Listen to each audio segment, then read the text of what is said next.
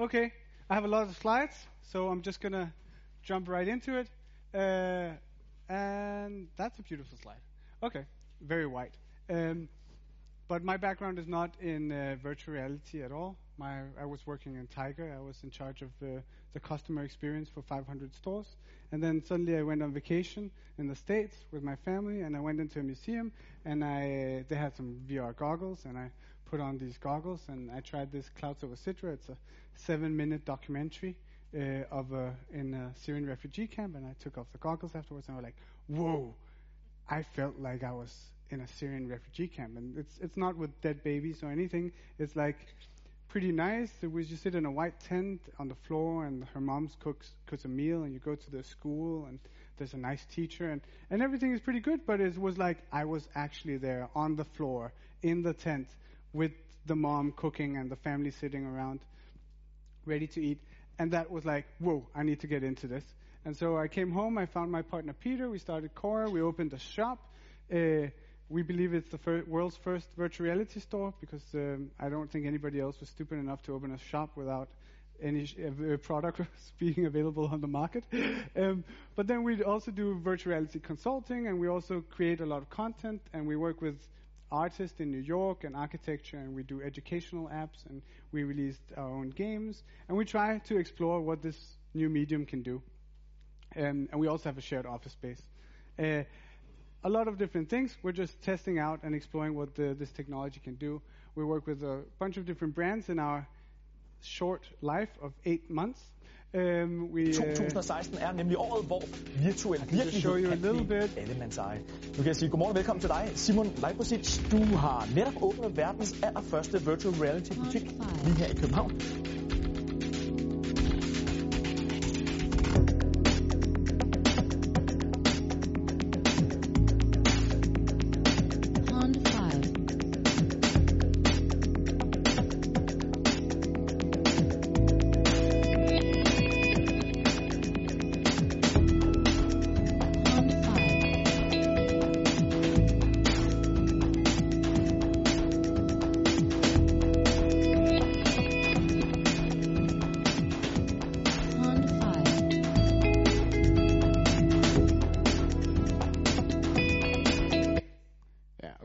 So as you can see, we're just exploring and trying a bunch of different things and working both with 360 video and 3D.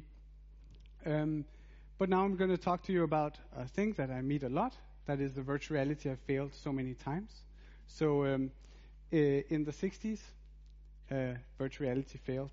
This was going to be the big thing that could transport people to other places. It had smell, it had wind, it had vibration. It was the perfect Mother's Day present. And it weighed around 2.5 tons, and it didn't really make it.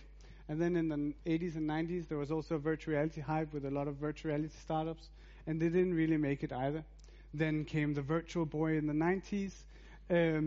This was going to be the consumer product. It was going to be in every home. It was going to transport people to another world. And this is the graphic from inside the Virtual Boy.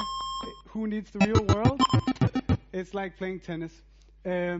And what we see is that there was a gap between this ability, this idea from philosophy to transport people to another world, and what the technology could deliver. Then the cell phone industry boomed, and all the smartphone producers decided to put all these sensors inside the phones, and suddenly we had all the hardware that we needed to actually make a virtual reality experience. And that's why this time around we have something like the right, go crazy. That you can try outside. But as you can see, it is feeling that you're a different place. You actually feel that you are there. You feel that the things we had 2 accidents in the shop, small accidents, with kids, sadly, but not real accidents. And both of them happened because they leaned on a virtual thing. So there was like it makes them feel like you're they didn't hurt themselves more than a piece of candy could. But I think that shows what this can do. So I think the way to think about virtual reality as a medium is that it's a way to transport people to another place. And you can have many purposes in transporting people. It could be having empathy with someone living in a Syrian refugee camp. It could be communicating an experience. It could be checking if a nurse can handle crisis situations, there's a lot of reasons why you want to transport people to another place. One of the abilities is that when you experience something in virtual reality, it sticks in your brain in a stronger way than if you read something or watch movies. So virtual reality is up there like simulating the activity, because the brain kind of stores it like a memory. And so, of course, people in education think this is really interesting, but also people in branding thinks this is very interesting, because what you really want is to create lasting memories for your consumers. Just to give you a little bit, I'd like to ask, this is a little overview of some of the hardware. Just to give, how many have seen a 360 video on social media, just on your phone, in 300 and, okay, that's most, okay. And how many people have tried Oculus Rift or HTC Vive?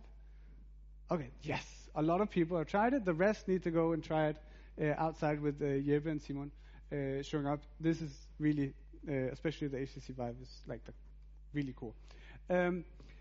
So if we step a little bit back, I think when we look at communication, I think we see that this could be a new level of communication. And I'm going to take a best part of my, steal something from a TED Talk. Our clan leader is telling us about how he hunted the woolly mammoth on the tundra that day. We hear his words and translate them into our own internal truths. Same thing happens when we look at the cave paintings version of the story, the book about the mammoth hunt, the play, the radio broadcast, the television show, or the movie. All of these mediums require what we call suspension of disbelief, because there's a translation gap between the reality of the story and our consciousness interpreting that story. And it died. That happens sometimes. I've seen this before. I know what is going to happen later in the. Then he's going to present virtual reality, presented like something that goes directly into your senses, where you don't have this what he calls suspension of disbelief. You don't have to imagine that you're there. You just feel that you're there. And then he's going to say that you're.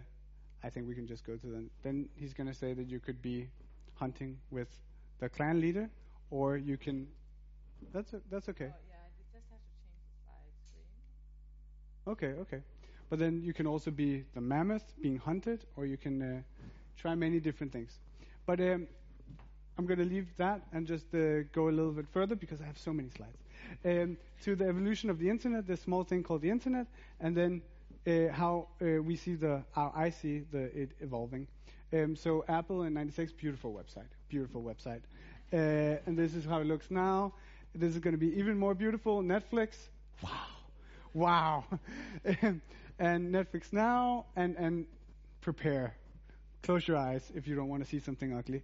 It's Vimeo, and Vimeo now. So, but if we look at this, what we see that if you go 15 years back, you have a lot of text on websites. Then came Facebook, and there was a lot of images. Every website had a big image. And then now it's videos, like most of the content being consumed online are on videos. And in the future, we see virtual reality as being one of those, like the next level of that medium. And what we see is a push from information to experience. And I think when you start thinking those thoughts of the internet being a place not full of information like we use it now, but a place that is full of experiences, a lot of things change, a lot of sectors change, a lot of online presence change. And I think that's what Mark Zuckerberg is also talking about here when he says that he believes virtual reality is going to be the next big computing platform. This is just a guy saying that, but when he then decided to buy a startup company for $2 billion, he kind of made it mean something. When you look at Facebook's future sandbox project, I think that's also quite interesting. Easy that was good. Hey, Mike, what's going on, buddy? Hey, Shrep, how you doing? Sorry I couldn't make up F8. I'm down here at Facebook HQ. That's great. Want to say hi to everyone here at F8? Hey, everybody at F8. Good to see you, virtually. All right, what do we got here? Well, we're standing in a sort of VR test bed that we put together to test various experiments that we've put together to see how we can interact together in VR. Right. Let me show you a couple here. Okay. So this is a 360 photo, like you were just talking about. Yeah. But it's in a sphere. So why don't you grab that and slide it right onto your face. Whoa! There we go. Welcome to St. Pancras Station, London. Whoa. This is We can go amazing. there together. Yeah. Whoa, check out that clock. That's a really sweet clock. I never noticed that before. Yeah, it's a fancy clock made by the Dent company. They've been doing it for like 300 years. Same clock as in Big Ben. Yeah, okay. Let's keep going. Let's try someplace else here in London. How about...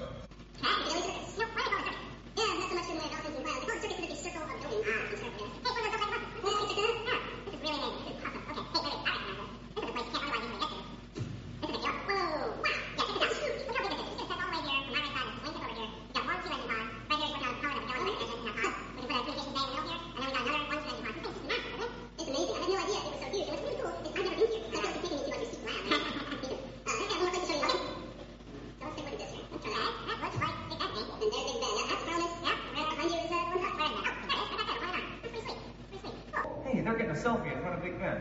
Oh, yeah. You know, I never really got a selfie in front of Big Ben before. I may have a solution for that. Another experiment we've been trying is the virtual selfie. All right.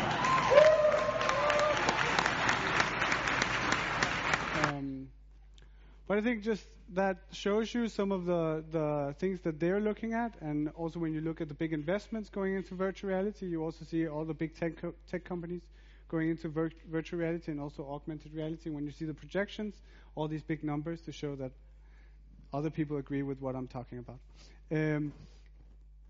But this is kind of the main thing. The main thing is when the internet gets an experience medium, what will happen?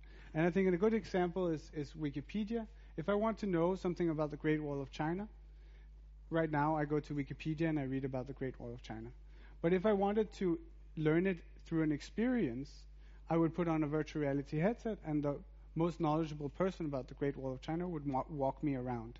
If maybe I wanted more motivation, more action, maybe I would be a guard living 800 years ago guarding the Great Wall of China and learn through that. But this is kind of the change that I see, and this is something that could happen to all areas. Another area, online shopping.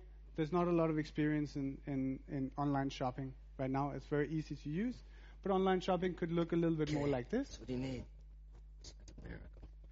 Guns. I don't want to sell guns. That's not the point of this video.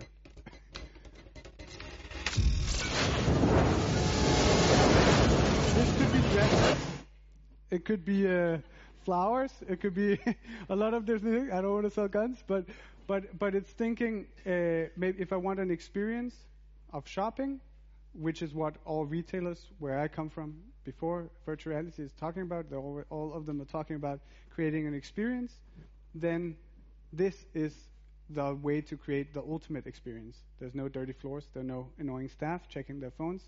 There's whatever it is that you want to make.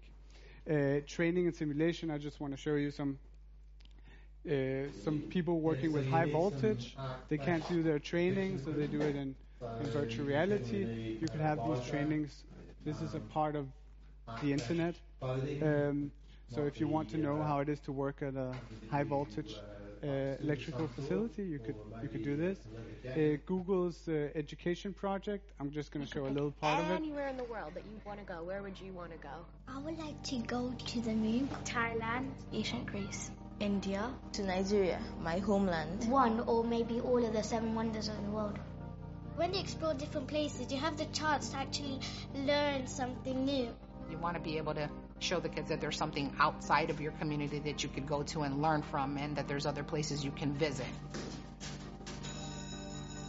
All right, so let's do our objective, and we'll talk about the lesson for today. We're going to take a field trip to Verona, Italy, to see the place where Romeo and Juliet lived. I'm going to take you on this field trip under the water. Okay, you guys ready? Pick up your devices and look in your cardboard. What is that? I see a shark. Whoa! It allowed us to go somewhere we wouldn't normally be able to go. Are we in China? This is the Great Wall of China. We got to see the place it's... So we just released our first educational app, and we just got funding to do the second one. There's a lot of possibilities within this kind of experience education, especially because kids really like virtual reality. Another area is healthcare. We have some really cool projects. You're going to see one later, but also the whole concept of exposure therapy is about exposing things to the people that the thing that they're afraid of, and then make them comfortable with that. But if you're afraid of flying, sitting down with a psychologist and him showing a picture of a plane, it doesn't really scare you that much. It's not like actually being there. So using virtual reality to train going to the supermarket, train flying, all these things that are hard to visualize, and then being able to do it at home later is a huge possibility. We have a big project with dementia, where you're able to people who are stuck in a wheelchair or stuck at and don't remember can go on field trips. We did a project with the Rigshospitalet. Man bare ligger her, så kan man ikke rigtig komme ud. Men jeg føler virkelig, at jeg har været i zoologisk have eller på den blå planet. In Danish. Man hører, at ens veninde skal til Filippinerne eller i Frankrig. De sender billeder, og så sidder man her bare fanget i sin hospitalseng.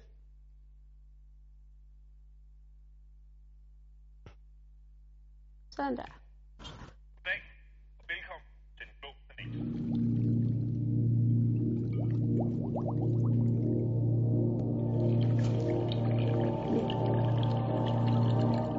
Det er piratfristende. Den store han har lige åbnet sit mund sådan helt vildt højt op, eller sådan helt galt op, og så kaster han dyrepasseren til bare æbler ind. De er godt nok store. Så går han sikkert lige om lidt i gang med at spise dem.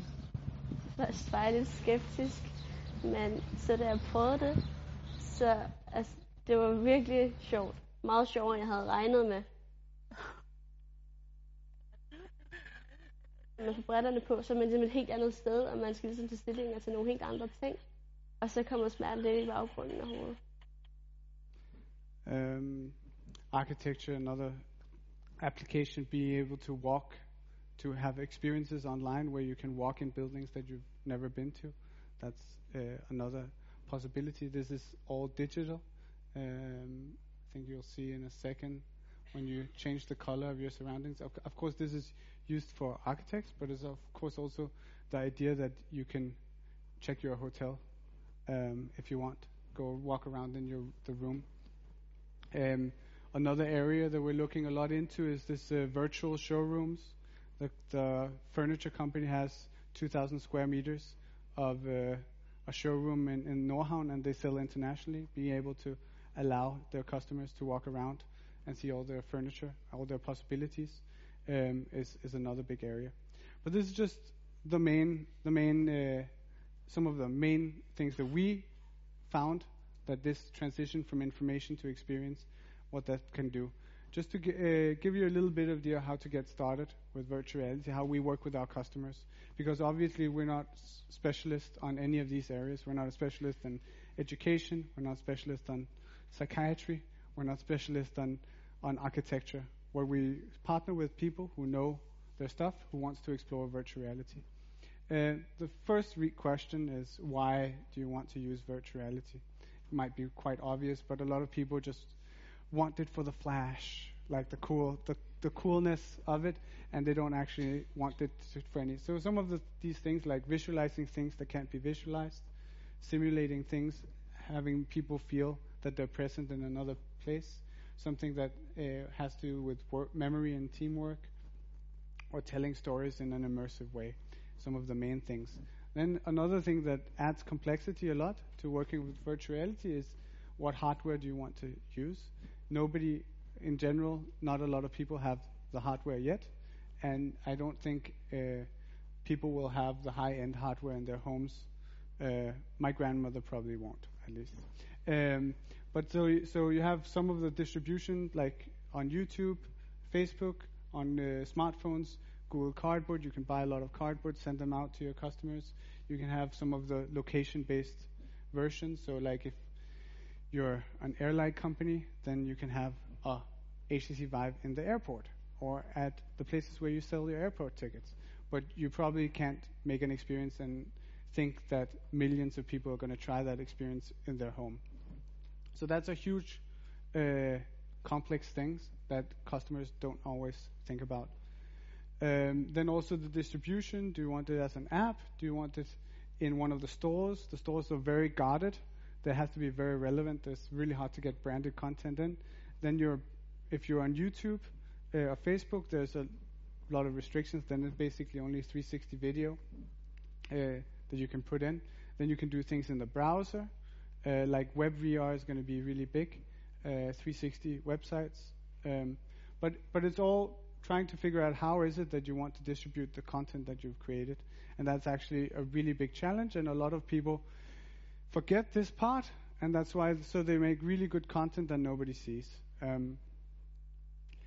I think another thing is choosing between 360 video or real-time. So real-time 3D graphics is in a game engine like Unity or Unreal, and 360 video is of course a video. You can do a lot of things in video. If you want photo realism for a low budget, that's probably the way to go. You can buy some pretty good cameras for 3,000 kroners, like the Samsung camera, and you can go and you can film and you can upload to YouTube in a matter of hours, and it's pretty easy to use, and the quality is pretty good. But if you want something with 3D where you can interact with things, you need to go with the real-time things. I think the real-time things can also work on the other devices. So this is not actually accurate, these arrows going down, but it's an estimate of some of the most popular devices. Then there's a huge problem in the user experience design for about nausea. So many people tried virtual reality, especially if they tried them 10, 15 years ago, got really nauseous. At that time, the main problem was the sensors in the device and the frame rate. So the number of pictures that were shown and the sensors that could notice that you turned your head. So basically, you would turn your head and then the whole world would rotate around you and you would vomit. Now the nausea, that type of nausea problem is currently mostly on the smartphone cardboard. The smartphone, if you just hold up your smartphone, you won't get nauseous. But it's basically just on the cardboard, Google Cardboard thing that the sensors might not be that good if you have an old phone. Other than that, the problem is now a new problem, which is that if you take a camera in virtual reality and you move it, people get nauseous because what they notice is that my body is standing still, but I feel like I'm moving.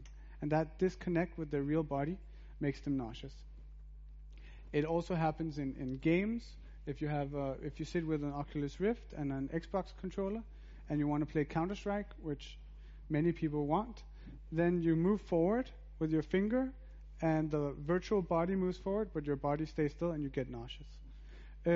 So basically, there's a whole new area about designing movement without moving. So the main use right now is teleporting. So basically, teleporting you don't get nauseous from teleporting. But so basically, you just choose an area and then you jump to that area and you close your eyes, and when you wake up, in a split second after, you're at a different place and you don't get nauseous. So that's how you design around that. But of course, it becomes more complex when you add something like the HTC Vive, where you can actually move your body and you can go down, and that's fine. But then you can't move outside the area that you marked, which can be up to 5 times 5 meter, but usually it's smaller. So then you have to teleport outside that area. But so that for the user interface for that is quite complex, and also each of these devices have different needs. In terms of controls, there's also all of these devices are quite different. You have the HTC Vive with these controllers that you hold, and they're almost like your hands.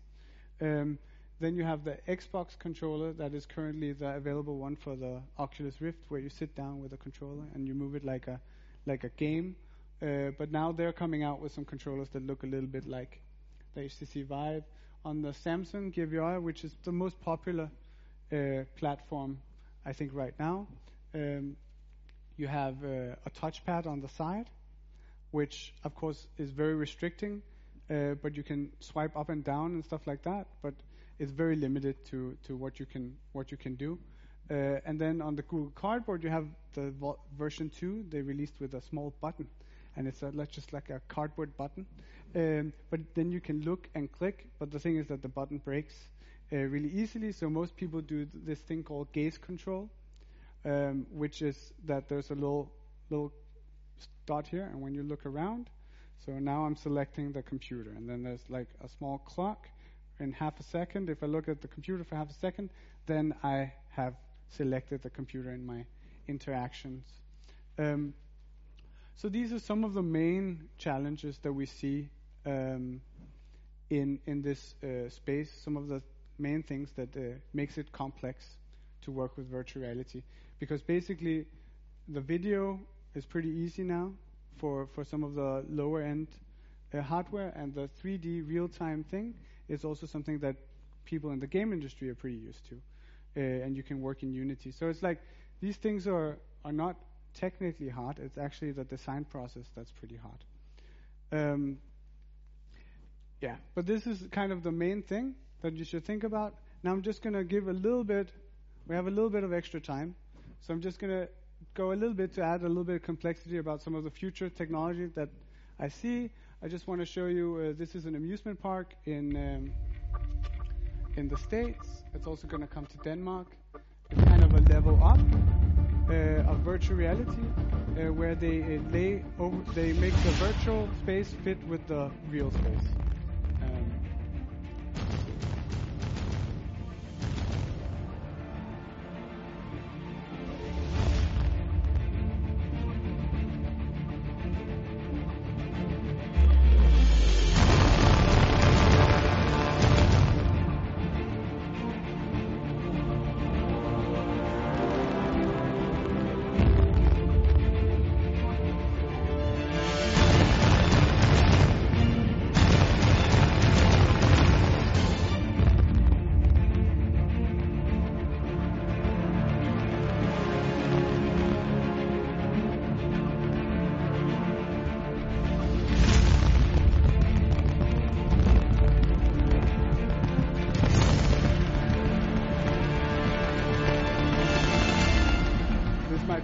This is a rain machine, so it rains in virtual reality and you feel it.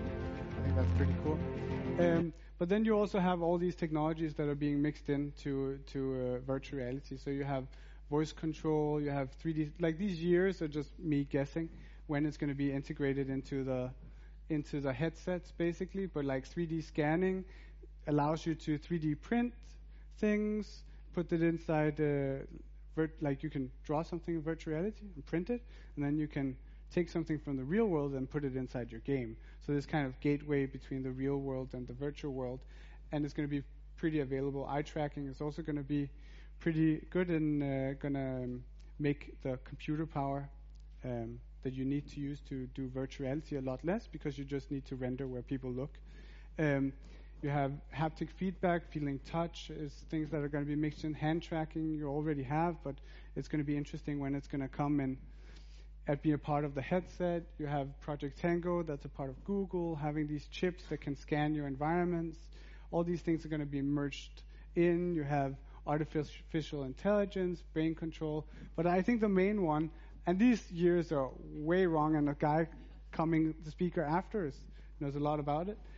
So I should probably remove that slide.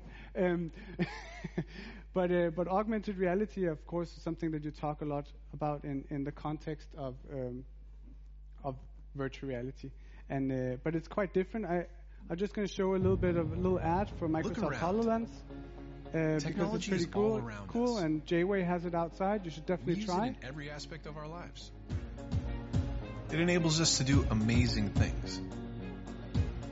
But what if we could go further? What if we could go beyond the screen? Where your digital world is blended with your real world. Now we can.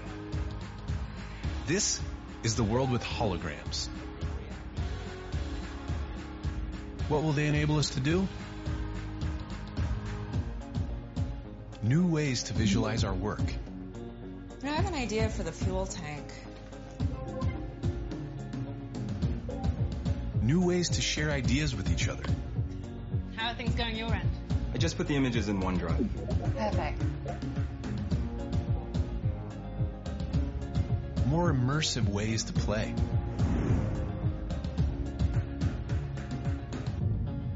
New ways to teach and learn. So put the new trap in the place of the old one. Now what? And tighten here and here. New ways to collaborate and explore the places we've never been. Look at this formation. Let's take a closer look.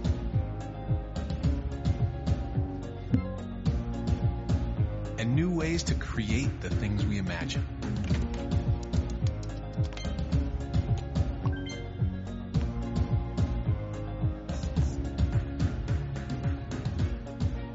Because when you change the way you see the world, you can change the world you see.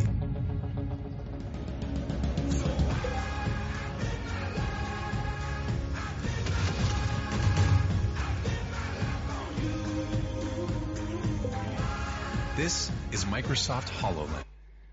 Yeah, that was my presentation. Thank you. I don't know if anybody noticed the robotic dog, the animated dog at the end. It took me like 800 times to watch this video, and then I saw it. But thank you very much.